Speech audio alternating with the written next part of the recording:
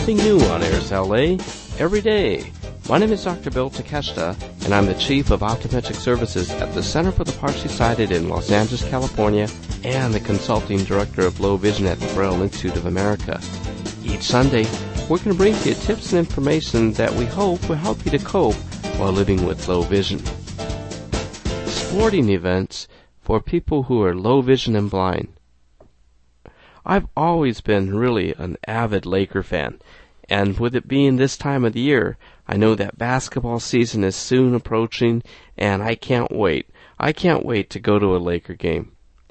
Now, for many people who are visually impaired, many people often do not go to these particular types of events because of the fact that they say it's not fun, it's not enjoyable, I can't see the players very clearly, or I can't see the ball at all. But what I realize is that even after I lost my vision, going to these particular types of basketball games and baseball games are things that really are truly enjoyable. When I first started to go to these games, my thoughts initially was, this is not going to be fun at all. I'm not going to know what's happening. I'm not going to be able to know really what the score is. I don't want to ask the person I'm with there every moment, what happened? What happened?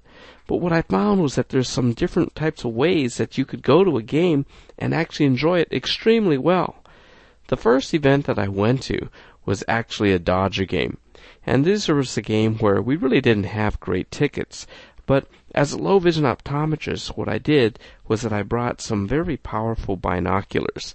At that time, I was legally blind and still had some vision, and what I found was that as long as I actually used these particular types of binoculars, I could actually do very, very well. The power of the binocular was a wide-angle binocular, a 7x50.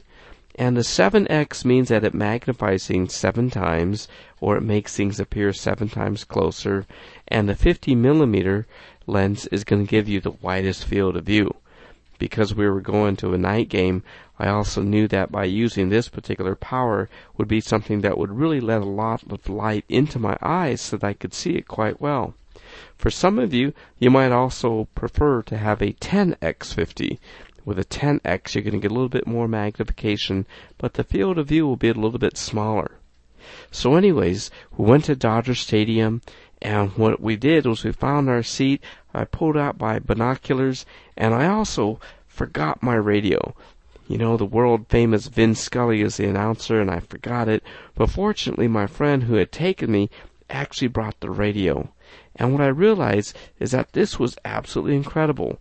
With Vin Scully announcing and hearing the play-by-play and all of the other type of commentary, looking at the players when I wanted to through the binoculars, and having those world-famous Dodger dogs and peanuts and things, it was just absolutely the greatest thing. I realized that going to the game really wasn't just about watching baseball, because when you really think about it, baseball is pretty boring. However, if you do have Vin Scully to announce and tell you everything that's going on, you got the roar of the crowd sitting behind you, and you got all of this great food and friendship with your friends, going to a game is really everything else that's also involved. It's not just the game itself. Well, about a year or so later, I lost all of my vision, and I actually went to a UCLA basketball game. My nephew had taken me, and it was just something I really, again, didn't think it was going to be too much fun being a totally blind person. But I actually remembered to take my radio, and this was actually the NCAA quarterly finals, and this was a game that was really, really a close game, and it happened to be that UCLA won right at the very end. It was so exciting. You know, the roar of the crowd and the energy when he made that shot right at the end. We were just standing and jumping up and having a great time and high-fiving and the whole bit. This is something that, you usually just don't do, even if you're watching at home with the same people on the television. So I learned that you could go ahead and you could enjoy all of these sporting events at the arena, regardless of whether you do or you don't have vision.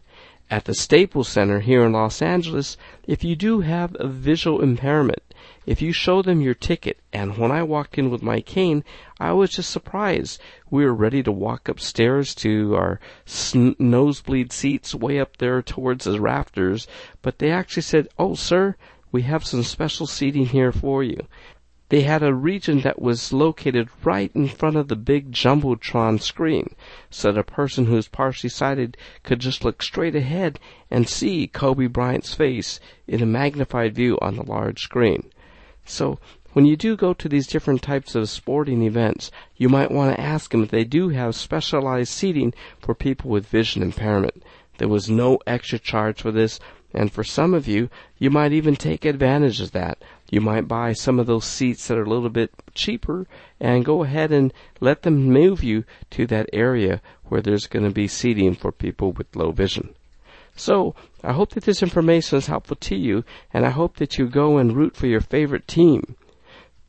This is Dr. Bill Takeshita for AIRS LA.